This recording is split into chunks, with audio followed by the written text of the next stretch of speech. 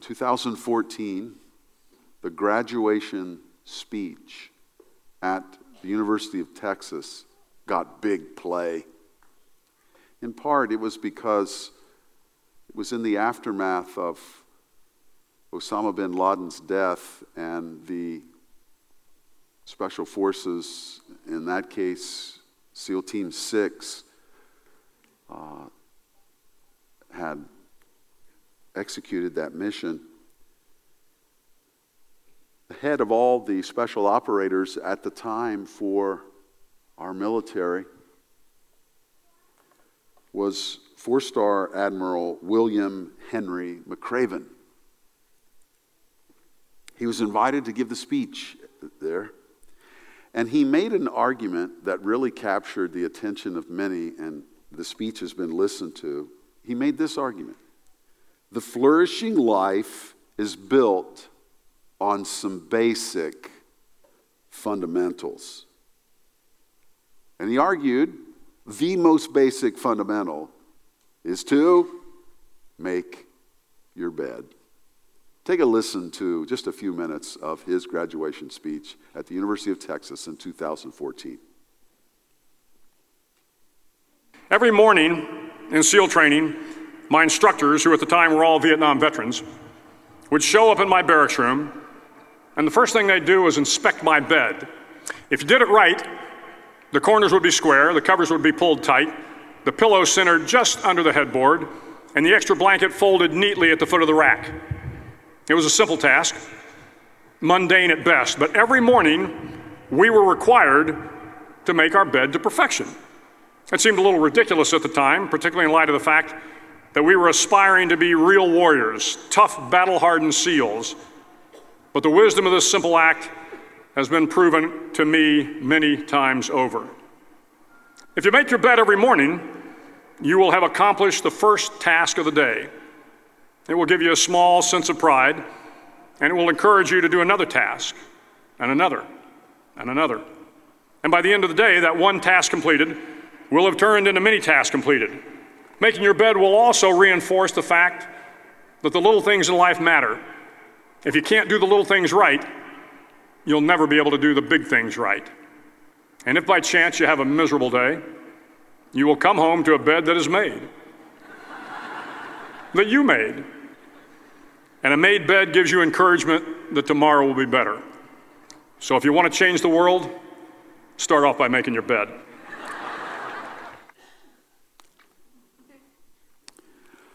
I will not ask for any raised hands this morning on who made their bed before they came here.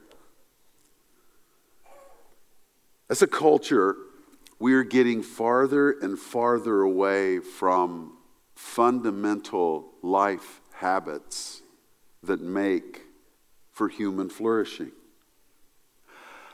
The United States of America invented basketball. James Naismith, at the turn of the last century, invents it. Late 19th century, he invents it. And for years, we dominated the world competition. But then, about 20 years ago, we started losing a game here and there at the World Championship to the astonishment of those who had watched it through the years. What's going on? Why are we losing? And it was determined that we are losing because an emerging generation who love to play games have never worked hard at mastering the fundamentals. So this year at the World Championships, we did not win. In getting away from the fundamentals, we've lost our edge. So it is with the Church of Jesus Christ. We've lost our edge of influence out of a lack of discipline in sticking to the fundamentals. Admiral McRaven was using a page out of the Apostle Paul's playbook in Romans chapter 13, verses 8 through 14. Would you turn there with me this morning? Let's return to these habits that lead to flourishing. Here are the basic habits of a follower of Jesus Christ living in an age like ours. These are basic fundamentals which must be observed. Now watch for the picture with me. The imagery is, watch for the time words. Verse 12, it's night. Verse 11, we are awakening as night is expiring. We are called to be awake. Verses 12 and 14, we're getting dressed for this new opportunity in this new day. Then of all things, we are greeted with debts to pay after we get dressed for this new day that we have. So watch, that's the imagery that he uses. Let me read it to you. Romans 13, 8 through 14. I'm reading from the English Standard Version. Owe no one anything except to love each other. For the one who loves another has fulfilled the law. For the commandments, you shall not commit adultery, you shall not murder, you shall not steal, you shall not covet, and any other commandment are summed up in this word: you shall love your neighbor as yourself. Love does no wrong to a neighbor, therefore love is the fulfilling of the law. Besides this, you know the time, that the hour has come for you to wake from sleep. For salvation is nearer to us now than when we first believed. The night is far gone. The day is at hand. So then, let us cast off the works of darkness and put on the armor of light.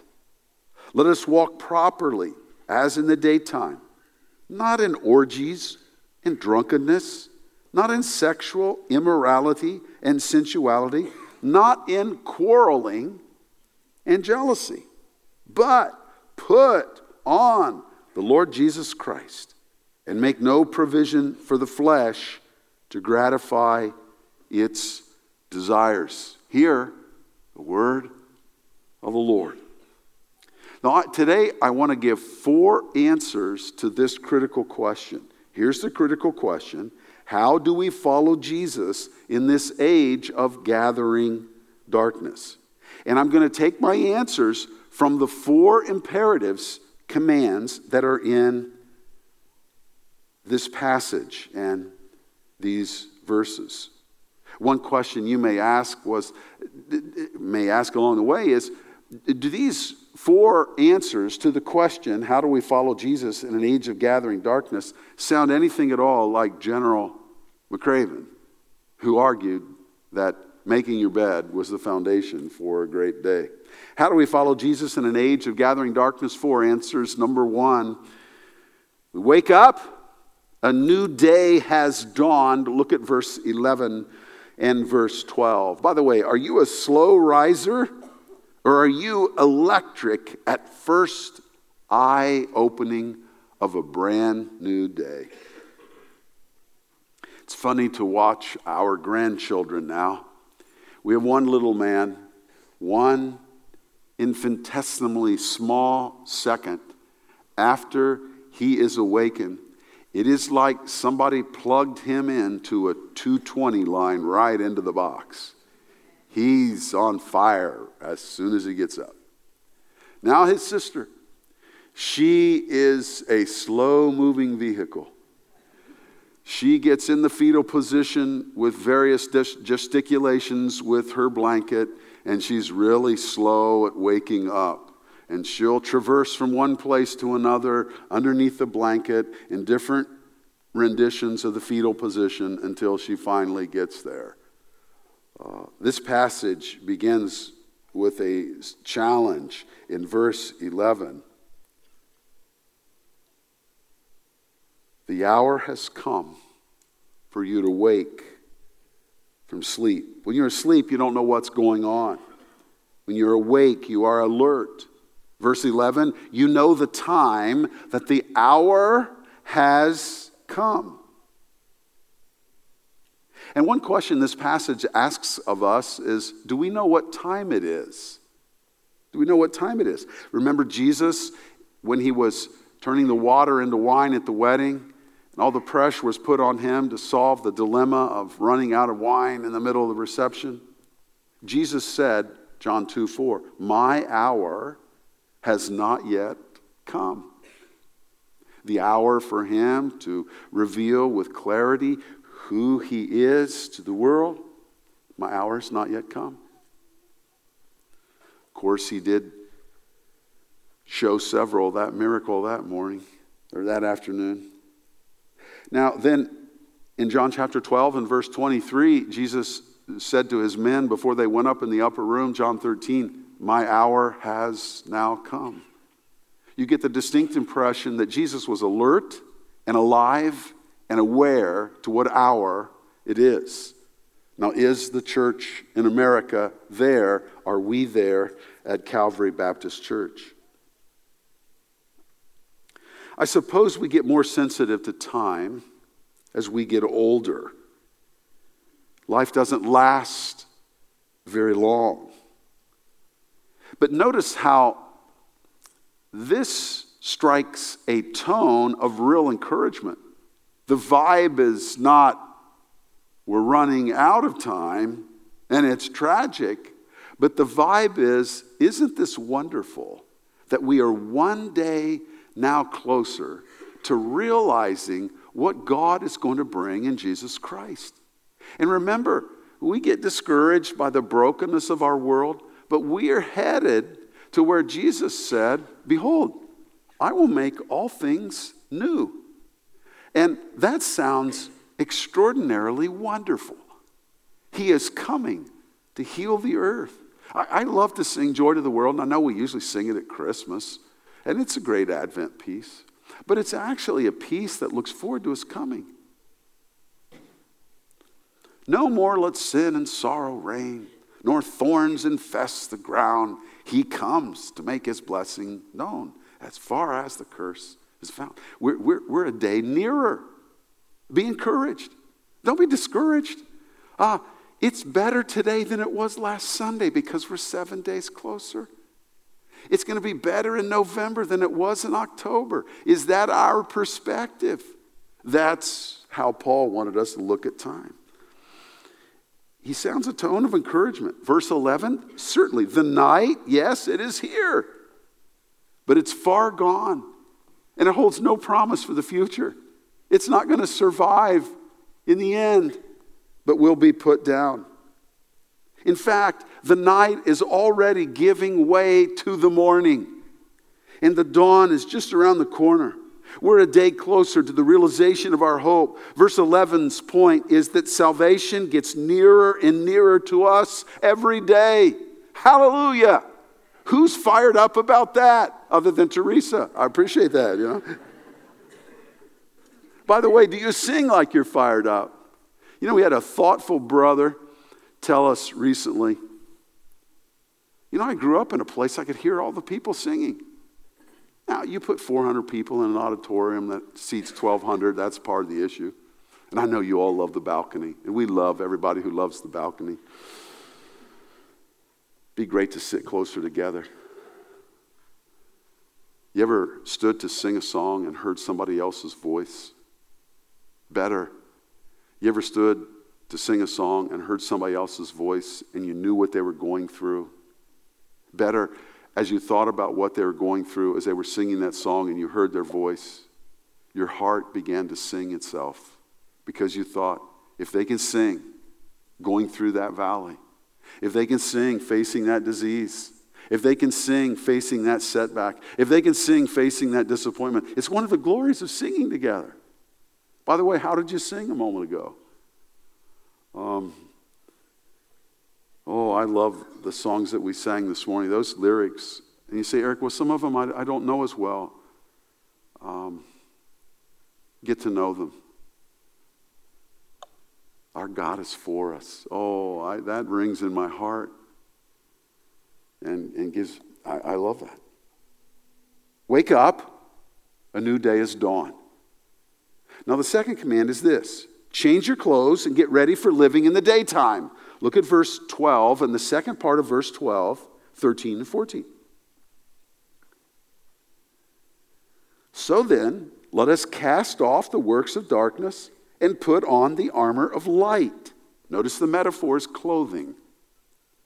Let us walk properly as in the daytime, not in orgies and drunkenness, not in sexual immorality and sensuality, not in quarreling and jealousy, but put on the Lord Jesus Christ and make no provision for the flesh to gratify its desires. Verses 12 and 13 are very famous verses in church history. God has used his book in a billion ways through the years. One of the ways he used it was in the 5th century. There was a man who lived and he had a godly mother who prayed for him. And he chose the way of the flesh rather than a way of giving himself to our Lord Jesus Christ. And he gave himself to sexual excess. Very common, even unto our day.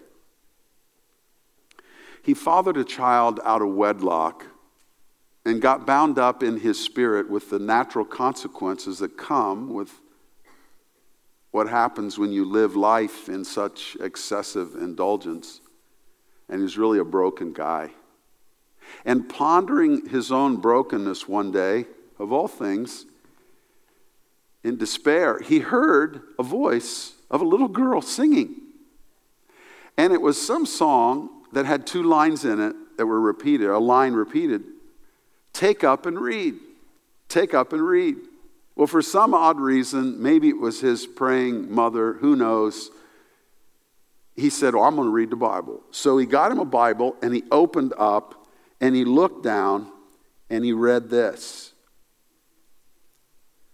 Let us walk properly as in the daytime, not in orgies and drunkenness, not in sexual immorality and sensuality, not in quarreling and jealousy, but put on the Lord Jesus Christ and make no provision for the flesh to gratify its desires.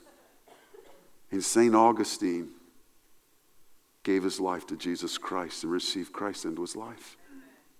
And since the 5th century, the church has stood on that guy's shoulders and stood up and held on to fundamental issues of the faith. And it all stemmed from a wonderful conversion to Jesus Christ, where Romans 13 set his soul on fire. It is possible, and this is what Paul is calling us away from, it is possible to live a double life. Yeah, Eric, I know Jesus. Well, in Scripture, the knowing of Jesus leads inexorably to something. You begin to live more and more like Jesus. And the absence of living more and more like Jesus is a telltale sign that maybe you've never received Jesus Christ as your Savior and you are just living a double life. Charles Kuralt was a travel correspondent for CBS for years. Famous for driving on roads, really cool roads in the West, and then giving video correspondence. He even wrote books about it. If you've never been on the Beartooth Parkway coming down to the Silver Gate at Yellowstone, he said it's the greatest road in America to ride on. It's switchbacks up and switchbacks down coming in the Silver Gate. And it is really cool. And one day we weren't even planning on it, but got on it and then realized, this is the road that Kuralt talked about.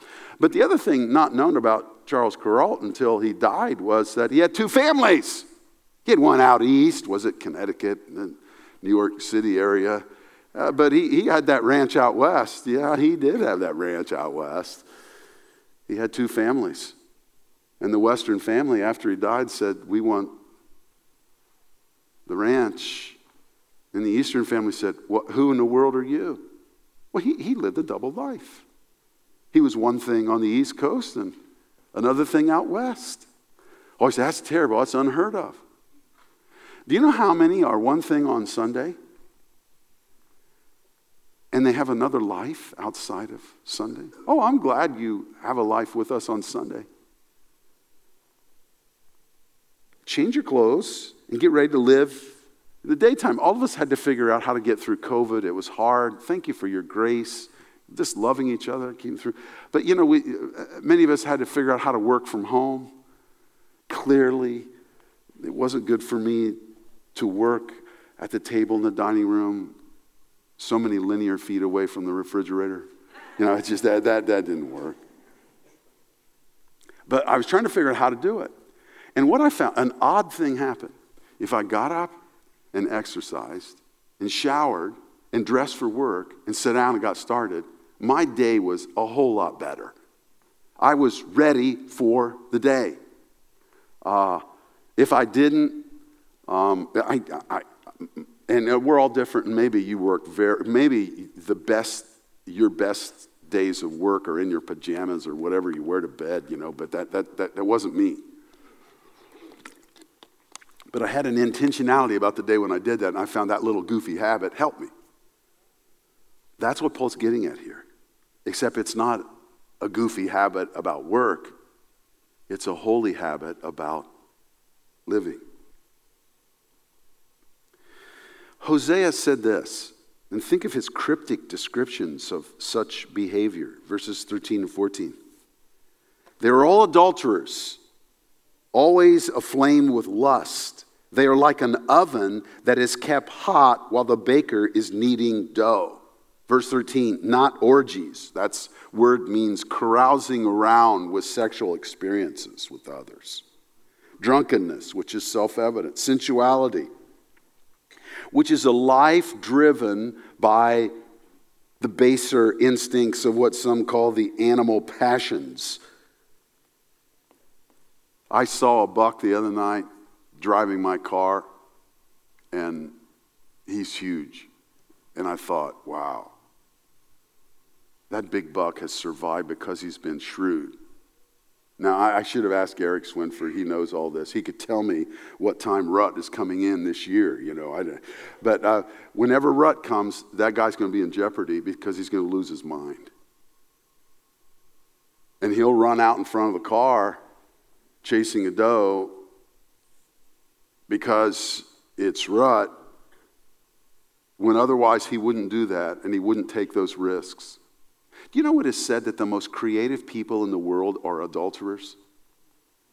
And the schemes that they conceive of to cover our sin, what's that mean before God who sees everything?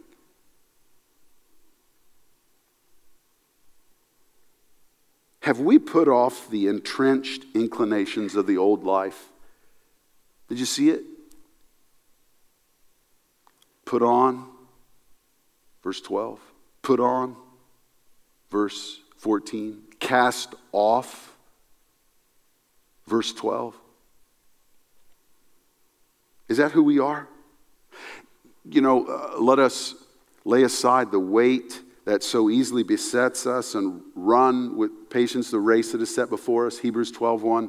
That verb, lay aside in Hebrews 12:1, that's the verb here in Romans 13. It's the same word. Changing clothes, getting ready for the day. Then he says in verse 14 something very strong. It's important.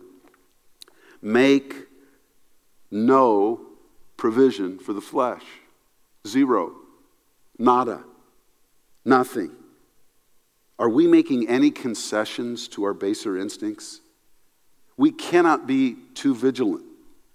In the last 40 years in pastoral ministry, time and again, I walked through issues of pornography, adultery, coveting, embezzlement, entertainment choices that were refiguring people's minds, strip bars, prostitutes. Oh, Eric, I haven't done that. Okay, I know we're all holy. I'm not. I need grace. But do you realize that you can mess yourself up reading Fox News? By the way, there's a vibe in conservative journalism that I don't appreciate.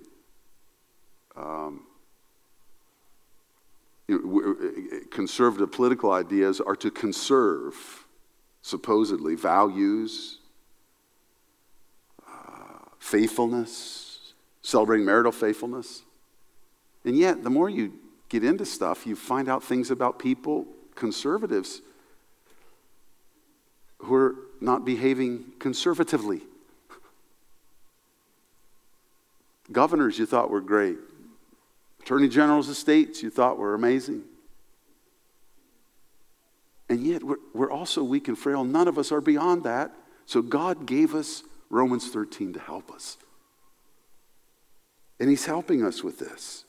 We put on, verse 12, the armor of light. It's interesting, the armor. Now, he looked like it the other night. I felt bad for him, but when George W. Bush threw the first pitch out for the World Series game the other night, it was really a bad pitch. But he'd had a better excuse years ago. Maybe he still had the same jacket on, because after 9/11, when he went out to the mound, he was really layered up underneath all of his coat with stuff, because there were some who feared that others may try to take a pot shot at him literally while he's out there. But man, did he deliver a great shot right down the plate. You know, he bounced one in there this week to start the World Series, but maybe he had armor on this week. That's the verb here. That's the noun. Put your armor on. Because to live for Christ in our age is to be involved in a struggle between good and evil. Actually, really, the very nature of what it means to live for our Lord. We're involved in a cosmic battle against evil. The life we've been given to follow Jesus is a different kind of life. Wake up, a new day is dawned, change your clothes and get ready for the daytime. The third charge is this: don't put your pajamas back on and go to bed. Nighttime is over. Look at verse 14. Put on the Lord Jesus Christ and make no provision for the flesh to gratify its desires. Now, current social norms are changing, and I can't stay with all of them. And I'm pop culture. I'm just kind of lost these days. And we've got new habits in how we dress. And now, you know, pajamas to Walmart and restaurants is a thing. Not my favorite thing, but it's now a thing. And, you know, whoever had them first, but now slippers are for more than the bathroom tile floor. You wear those where you go. By the way, if you have slippers on this morning, your slippers are beautiful. You know, they look really nice. What he's saying is, we have to dress, we have to clothe ourselves. He's not playing. But do you know how inappropriate it is to go somewhere? Have you ever gone anywhere and you weren't dressed for it? I went to a meeting this week, a lunch. And I was business casual, had a nice golf polo on, pair of dress slacks, dress shoes, and everybody had a coat on. It's like, oh, I probably should have worn a coat. But it was hot and I didn't want to put my coat on. I had one in the car. But then later I repented of it as I sat there and looked around the room. Everybody was there. He's getting it dressing right. You've seen this commercial. It's 30 seconds. Think of the inappropriateness of showing up someplace dressed wrong. I'm really nervous. I don't know what I should wear. Just wear something not too crazy. Remember, it's a business dinner, not a costume party. On the Spotty Network, this is what she heard. Just wear something crazy. Remember, it's a costume party. Costume party. Yes. Don't trust first impressions to just any network. Go with T-Mobile, the crown jewel of 5G. Anybody want to split a turkey leg? Now, we laugh at that commercial, but that's dipping into the heart of what Paul's talking about. Do you know how inappropriate it is to face a day not dressed right? Put on the Lord Jesus Christ. Put off the life that we used to have. It's about getting dressed. We've read this in Colossians. We've read this in Ephesians. Here it is again. As we grow up in Jesus toward maturity, we put away habits of the old life. Isn't that what Paul's getting at? Did you hear Brad read it, 1 Corinthians 13:11?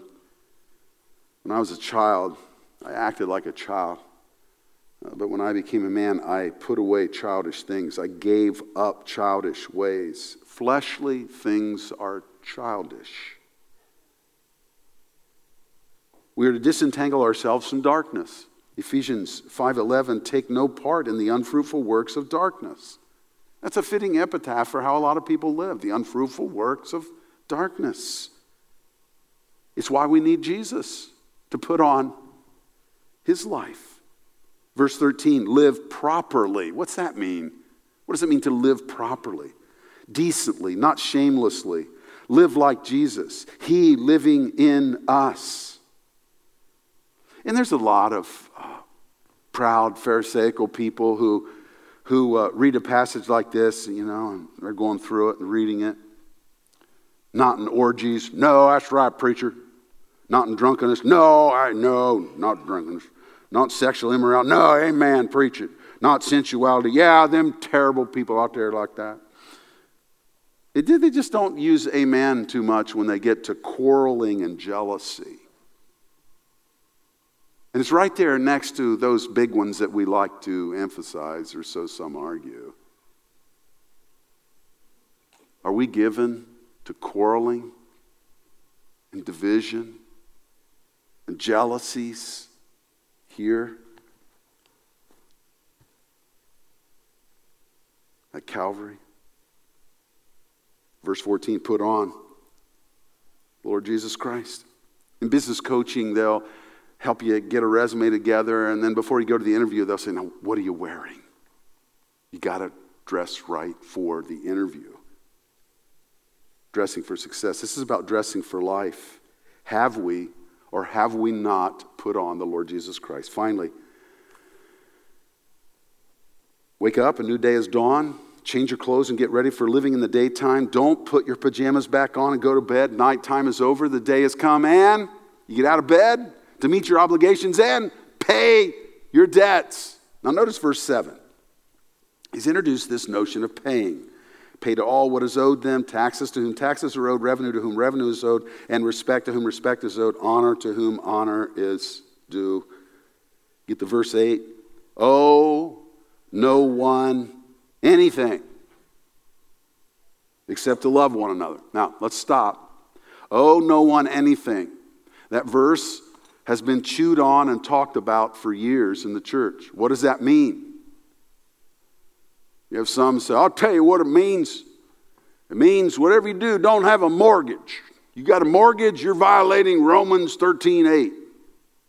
They say that for their personal life. I don't have a mortgage. Why don't you have a mortgage? Because the Bible says if you get a mortgage, you're disobeying the Lord. That's about finances. Oh, it is. Where does it talk about finances? What is owed and what is paid? Is it money transactions here? What's in the word love shows up 5 times. Isn't he making an argument about how we owe it to each other to love? What says, owe no one anything? Charles Spurgeon, the preacher in London at the end of the 1800s, had this view. J. Hudson Taylor, famous missionary who took the gospel to China, had this view, and they would never go in debt. You say, well, Eric, I don't care what people do personally. Well, here's what happens is, once in a while, a church will talk about whether or not they should take on indebtedness. Thank God we are not in debt in this moment at Calvary. I suppose through the years we have been. I don't know enough about the history, but unless Wiersbe took up a big offering in '69, they probably had to go to the bank and ask for a couple dollars to get this thing done.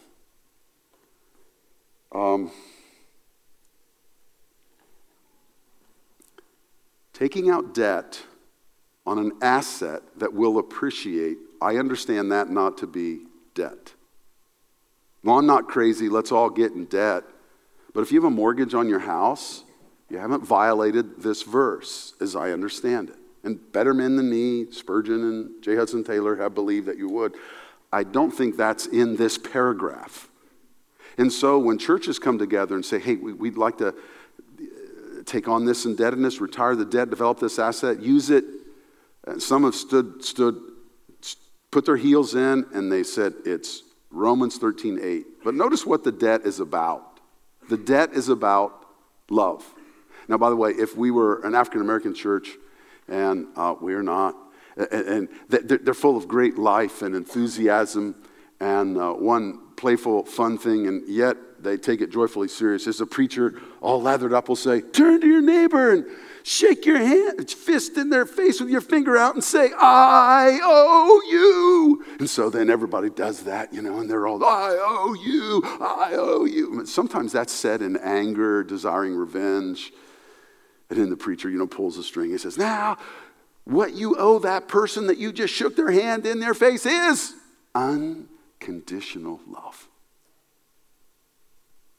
What happens in a marriage when the husband gets out of bed and his mission is to pay that debt to love his wife? What happens when a wife gets out of bed on a mission to love her husband? What happens to work groups when they're committed to each other and they look at each other and say, man, I owe them love? 5 times the word love shows up here. This is a part of putting on this new life. It is not debt in finances, it's the debt of love. Doug Moo said this, we owe a debt we can never repay. And if we really believe that, it would shape the fabric of how we relate. The summary of the law, look at verse 10.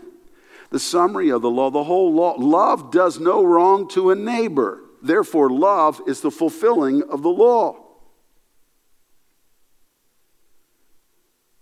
Why do we not commit adultery? Because we love our neighbor. And we love his wife. Why do we not murder them? Because we love them. Why do we not steal from them? Because we love them. Why do we not covet and desire what somebody else has? Because we love them. We love our neighbor as ourselves. Love does no wrong to a neighbor. At the heart of fulfilling the law is love. You fill a church full of people who get out of bed, put their clothes on, lay hold of the day, realizing the darkness is passing, the light has come, and say, I got to go pay my debts today. I love that phrase, I'm indebted to that person. Maybe they started a small business 20 years ago, and it was tough, and they needed to start with some cash, and somebody gave them some cash, and the thing really took off, and you go visit the guy's office, and he's got a picture of, Brother Gumball gave him the money. You say, who's that? Why? Oh, and they'll say, we are forever indebted to that person. Why? And they'll tell you the story.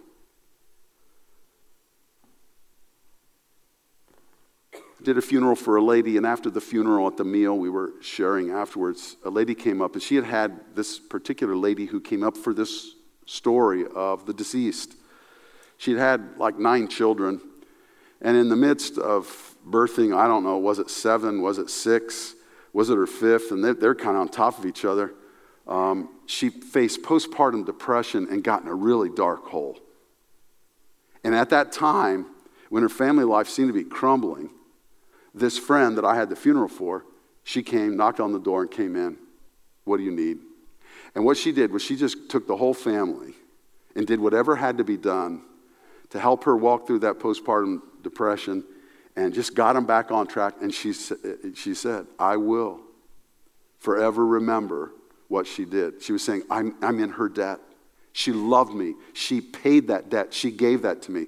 You fill up a whole church of people like that, and you have a place that's full of health and life.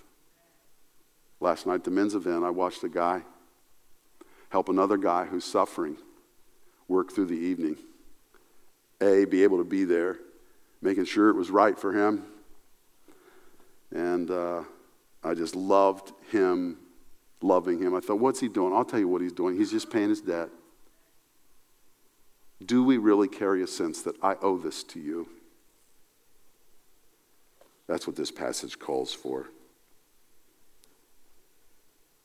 calls for a burden in our heart that says, I owe them. That burden stems from the essence of knowing Jesus.